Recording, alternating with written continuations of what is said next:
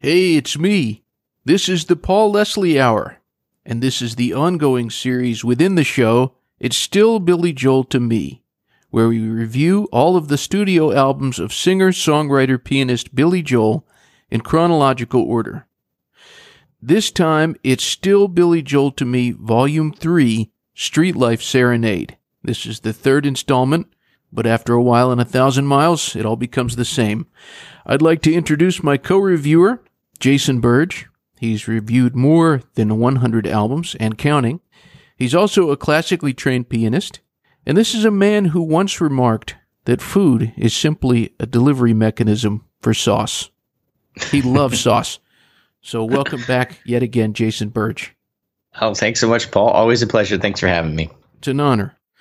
So we're going to be delving into the album Streetlife Serenade. Streetlife Serenade was produced by Michael Stewart. He was brought back yet again. This was recorded and released in 1974, the follow-up to the acclaimed Piano Man album. 10 tracks, 8 songs, and 2 instrumental pieces. So let's dive right into it. I think that, in my opinion anyways, there seemed to be an overall shift in the mood. I mean, even when you pick up the album, the cover is a stark difference from the previous 2 albums. This one is bright and colorful. The last 2 were black and white. Do you see this as Billy opening the proverbial blinds in the room of his life? What do you think this album, Streetlife Serenade, seems to indicate has changed with Billy Joel? Yeah, I think it's kind of important to open this up with, in an interview Billy said of this album, I had been on the road playing in theaters and clubs and opening up for other acts. I opened up for the Beach Boys during that time, and I didn't have a lot of time to write new material, but there was a lot of pressure to put out a new album after Piano Man, and I just didn't have a lot of stuff. There's even 2 instrumentals. So I think it is brighter. I think it represents more happiness in his life. He's a real rolling stone at this point in his career. He's touring with the Beach Boys now, who are one of the biggest acts in the world at the time. This is his hard work paying off. He's happy, but he's exhausted. He's grinding and wrung out, but he sees his ship coming in, and he has a young man's restlessness and momentum. He doesn't need to sleep, and he won't say no to anything. So but now if you look at the back cover of the album, he's looking rough and a little pissed, and he had just had his wisdom teeth out, like I think 2 days before the shoot. He was still in a lot of pain, but he wasn't going to stop working. He's on a runner's high here, and the endorphins are real, even if they can't last forever. Yeah, I mean, obviously this is your thought. I mean, what was your opinion of the overall mood? Well, at the time of Streetlife Serenade, he was living in California, so I think he was trying to open himself up to the world of show business. He was kind of seeing that this is a business. I've heard so many people say again and again, remember, this is the music business. I've heard that so many times. So this was him, I think, maybe opening his mind up to being more commercial, being a so-called Hollywood guy. However, as you mentioned, there's that back cover picture of the back of the album. I think the only thing worse than being morose is being morose and pretending not to be. So maybe he sees on the outside that there is success around him, that there is success about, but I don't know if he believes it. And that's interesting, given that The Entertainer is really the centerpiece of this album and probably the one that most fans are most familiar with. He hasn't sold a lot of records at this point. And so the hero of this song, The Entertainer, is really more a version of himself that didn't exist yet, though it would, with his next album and shortly thereafter. But do you think that Billy believed that he would become this character? And or does the song sound different when viewed from the beginning of his career forward rather than retrospectively? Well, I know that Billy has made it a point to say that he was not the character in The Entertainer. One part that is autobiographical is the thing about the beautiful song that ran too long and how they cut it down to 3:05. That was Piano Man. It was such a long song, and they cut it down so that it would get the radio airplay, that it would be more radio friendly. I think at this point in his life, this was more than anything his view of the entertainment industry. As much as it's romanticized, it is a business, and then at the end of the day, you become kind of a walking, living product. You got to meet expenses, as he says in the song. And I think he certainly knew at this point that he was an entertainer, maybe more that he had to be an entertainer. But my instinct is that he didn't see himself becoming a big star. In fact, if you look at the song as a part of the album, when you look at it in the confines as a whole, I always saw it more as being braggadocious. But as a part of the album as a whole, I see it more as cynical than anything. I see it as more of an artist lamenting the fact that people don't see this other side of the music business. I know he also said that he said that it pained him to think about singing in front of a bunch of guys who, work in a factory or a steel mill, about how hard his life would be traveling around the country, as he said, laying all kinds of girls. He felt like a little bit guilty, like, oh gosh, does this sound like I'm complaining? Well, it's interesting. This is the first record where he starts bringing out synthesizer, and sometimes the synthesizer is distracting, but it's kind of perfect in this song. It gives this sort of carnival flair to it all, because it's kind of like you said, really about the chintziest side of the industry, the record labels control, the fickle crowds, the greedy sycophants, and the sort of ephemeral nature of fame, even before he had it. So, I mean, it all works perfectly in this context. I agree. And I love this song. I always have. Yeah, me too. Do you think that Streetlife Serenade is a better album than Piano Man? What do you think about the album as a whole?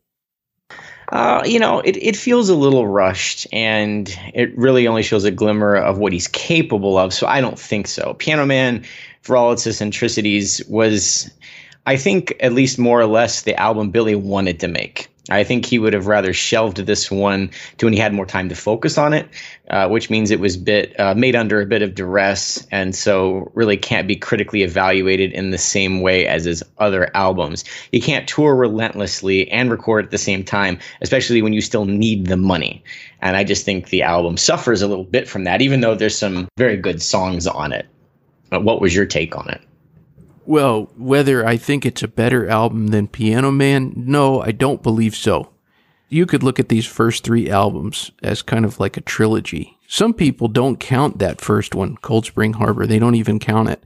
But I think that of the first three albums, the very first one is actually the best one. I agree. It's interesting. I think it's this one, though, it's impressive when you consider that it was hurried along. It has, as you said, it almost, to me, it feels like it has a bit of an unfinished quality to it. I do like the return of the instrumental pieces. I actually I think some people look at those as like they were just thrown on. I like them. But, on the plus side, I would say Streetlife Serenade, it did help him further develop his sound. He found out, maybe through trial and error, maybe this one had more error in it, but I think it maybe helped him in some way. It maybe was a learning experience for him, but no, it was not a better album than Piano Man, nor Cold Spring Harbor. I think that raises an interesting question. He doesn't release this record without pressure from his label. If really he just wanted to, be traveling and playing good shows, and so he does it anyway, and that risk has killed other artists, putting out something too soon. And, the critics did not love this album, but it didn't really hurt his career because he was really just about to break out. But is it better to keep pressure off the artist, which means that we don't get this album? Or do we is it better to drive them into making something rushed, because that way we still at least get the entertainer? That's a very interesting question. I think there's a real balance here in terms of productivity and putting out something you're proud of and trying to get it as good as you can get it. I actually think, and this is not based on Billy Joel, it's just my observation of artists in general, recording artists. I think that perfectionism has hurt more artists than deadlines. I'll say this as a caveat. Well, especially for a time period like the 70s when artists made money from the records. This was the record business. So it was perhaps more important to keep creating. You also had the pressure of the label. I remember David Lee Roth telling me when I did an interview at his house that songwriting and the record business, it's not like riding a bicycle. It's like riding an Olympic cycling bicycle. So in other words, it's not something you just, I'll pick this up in a few years. You got to keep working at it. I think that Billy Joel's average has been, during his recording years, it was about once every other year. This came out like right after Piano Man. I do think Streetlife Serenade was too rushed, but perhaps, like I said, maybe he learned some things. Maybe he learned to stand up for himself as a recording artist, to put his foot down if they were wanting something like this. Come on, Billy, we need product. So I think the album has a right to exist. I don't find it irredeemable, but I know that this, like his first album, is not something that he's overly proud of. What did you think? There's so much good music on it. It's so easy to compare a record like this to some of his, bigger releases and pick on it. But there's still a handful of great songs on this. So, it certainly, like you said, has a right to exist. And I don't think it slowed him down, or since obviously he just kept moving. The momentum's important. I think that's accurate. Well, as you mentioned, there's some good songs on this album. So aside from The Entertainer, is there any song that you think is impressive in particular on Streetlife Serenade? Souvenir is very pretty and very compact. It's 2 minutes long, and that's rare. It doesn't meander around the way some of the other songs do on this album. It does what it means to do, and it is perfectly envisioned. It's not surprising he was ending shows with it at this time, because its wistfulness thematically sort of ties some of these ideas back into his first two albums. But Roberta really stands out to me as the most nuanced song here. It seems to be about someone who he has a transactional engagement with. Whether it's the more lurid side of that equation or something more innocent is not perfectly clear, as he's using some double entendre here to leave a little mystery. I think it's the most like his best song stylistically. He's telling a story about a complicated relationship that's filled equally with joy, longing, and frustration, which I think is the triumvirate of Billy greatness. So that was definitely my favorite, and the one that I saved to keep listening to for the future.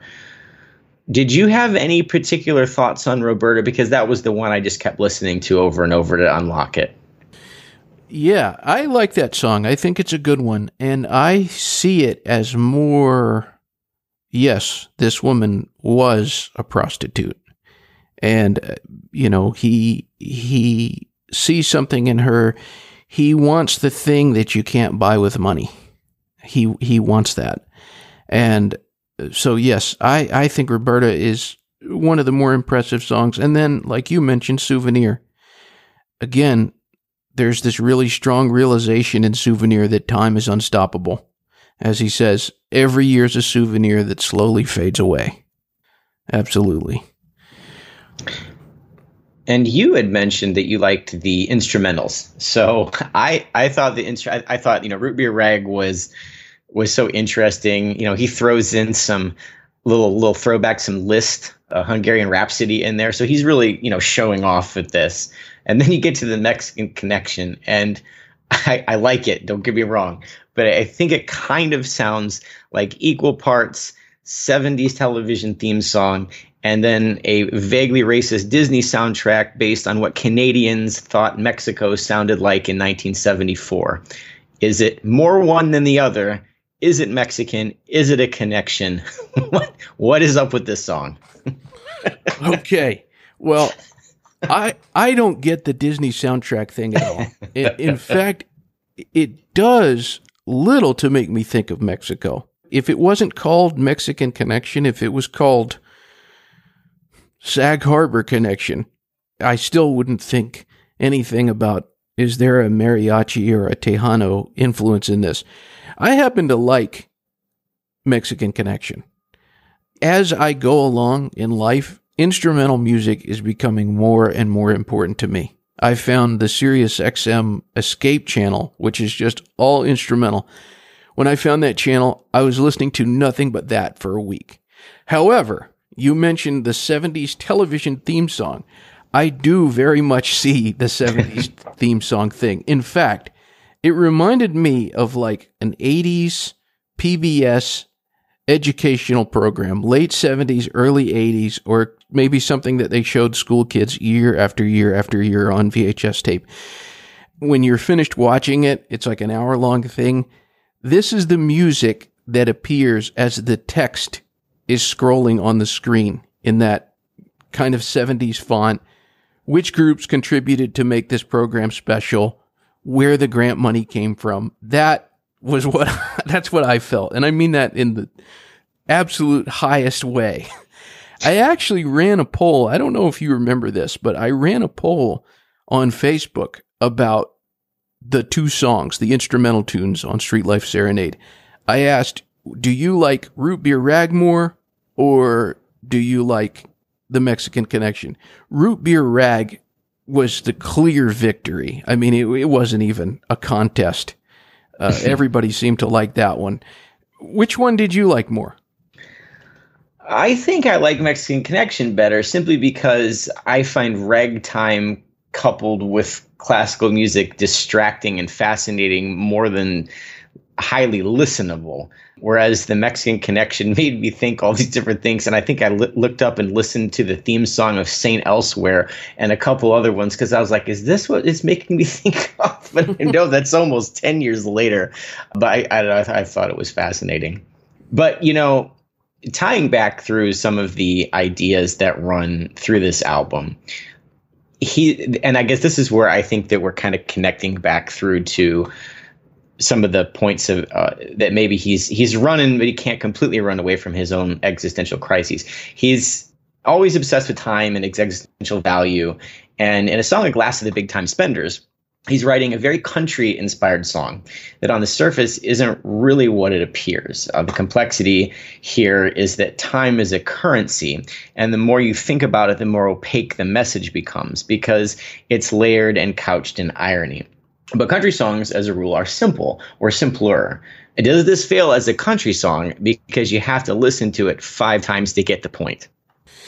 Well, I think in many cases a great song can translate into many different genres. For example, a lot of people don't know that the Tony Bennett song Cold, Cold Heart was actually written by Hank Williams. I will say I find it really hard to review Billy Joel because most of the things that he's released, I feel that the quality is so very high. Of course. And so maybe if another artist had released this album, I would be even more enthusiastic about it. But because he made the benchmark so high, it's like maybe even Billy is a little bit harsher when he reviews this album. But this song in particular, the one you mentioned, I listened to it a couple times and I didn't get the country-inspired thing at first, and then I could kind of see it. And I thought, okay, I can understand that. I can see where you would see that. But there's something about this song that to me, it just seems kind of half-cooked. That's my opinion. As a lot of people know, this album was something that they were trying to capitalize on the success of The Piano Man. Do I think it fails as a country song? I think it misses Billy's quality standards as any kind of song, to be frank. It's not a bad song. It's mediocre, which I think is worse. I understand. And I think that what I was picking up on was less that it's half-baked, but that it's two different songs sort of stitched together. Thematically, I don't think that the country twang and the slide guitar works with this concept of using time as a value to spend. That's an interesting idea, but when it's played out in this type of song, it kind of gets lost. And I think that's maybe where it feels half baked. I can see that. I think it was maybe one of these things, if he would have worked on it more, maybe if he had more time, it had potential to be a great song. We were talking about these different instrumental songs, and it's interesting to me. I've heard so many people talk about what a great songwriter Billy Joel is, and I think that's almost indisputable, but it's really hard to say, and I want to get your perspective. We have a couple instrumental songs on this album, but do you think that Billy Joel is a better lyricist or a better melodist? That's such a difficult question. Yes, sir. And almost impossible to answer, as he's as good as any modern singer-songwriter is at both. His musical talent surpasses that of most songwriters, and that gives him an advantage in song composition. I mean, there are more effective key changes and progressions in any single Billy Joel album than most pop artists try in a career. And he's a master of using music to move the listener emotionally. But at the end of the day, Angry Young Man is still as great of a song, even without Billy humbling every other piano player in the business with Prelude. I think that how he writes lyrics, and by that I mean the most personal and deeply moving songs in his catalog, transcends melody on balance, because it always seems to me that his words are more raw and less polished than his music, no matter how elegantly they're expressed, because words are more difficult to wield than notes. A perfect encapsulation of an emotion is harder to achieve than a perfect melody, in my opinion. And the problem is that, too much precision in lyric writing can have diminishing returns and alienating the listener. He walks this impossible line between earnestness and relatability. His ability to remain thoughtful and interesting while handling very naked emotion, especially sadness and loneliness, is incomparable. He writes about being human better than anyone, and he's willing to do it in a way that surrenders all defense, pretense, and any sense of coolness about it, which, let's be honest, most rock stars just won't do. He's telling his own truth, and very few songwriters can get away with that while remaining almost universally poignant and accessible. So I'm not saying that he's necessarily a better lyricist than musician, but I'd say he's a more important lyricist, which I think is well illustrated on Streetlife Serenade. He was strapped for time, and he could still write a crazy ragtime instrumental all spiced up with classical flourishes in his sleep, but by his own admission, he didn't have the bandwidth to write the lyrics. Melody is easier and more natural for him. And I think he can do it like breathing. But his most complex musical arrangements mostly pale by comparison to something naked and unfrilly-like, and so it goes. When he writes lyrics that powerful, I think he has to be emotionally present and possibly compromised. And he has less access to that part of himself, which means, I think, that lyrics are rarer and more precious gem in his mind. And if you told me that Billy had written an hour's worth of new melodies and also an hour's worth of new lyrical prose, such as stories about life and love and loneliness, and that he would perform them each only once, and I could only attend one, I would choose the latter any day of the week and twice on Sunday. Interesting. Wow. Well, I have to agree with you on this. I do think it's pretty obvious that melody is really what comes natural to him. I remember talking to this songwriter, and they were saying, oh, it's so clear that with Billy Joel, his strength is his lyrics. And I wasn't sure how I felt about that. It really caused me to think. I kind of lost track of what he was saying for a second because I was going through it in my head. And I would say he's one of the few songwriters in American music, period, that makes it that difficult to really judge the answer. There's Irving Berlin. There's Paul Simon. He is very, very talented at both. If I had to pick whether he was a better lyricist or a better composer of melody, I would say melodies. I think his melodies are really, really exceptional. There's not many people who, especially in popular music, who writes a melody like Billy Joel.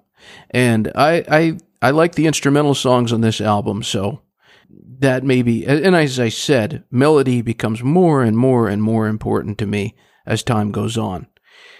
All of this is said without forgetting that he's also written some of the most powerful lyrics ever. But like you said, I think it takes him a lot longer.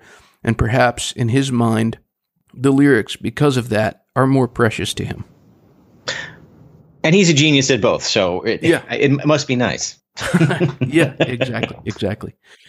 Well, Jason, thank you so much for getting on here again to review some Billy Joel. Absolutely. Thanks so much for having me. My pleasure. So, folks, you'll have to tune in next month. It's going to be Volume 4. We're going to be co-reviewing Turnstiles, the fourth Billy Joel studio album, recorded and released in 1976. This time, Billy Joel self-produces. Full disclosure, I've always said this is my favorite Billy Joel album. I'll just let you all know that in advance, but we will see you then.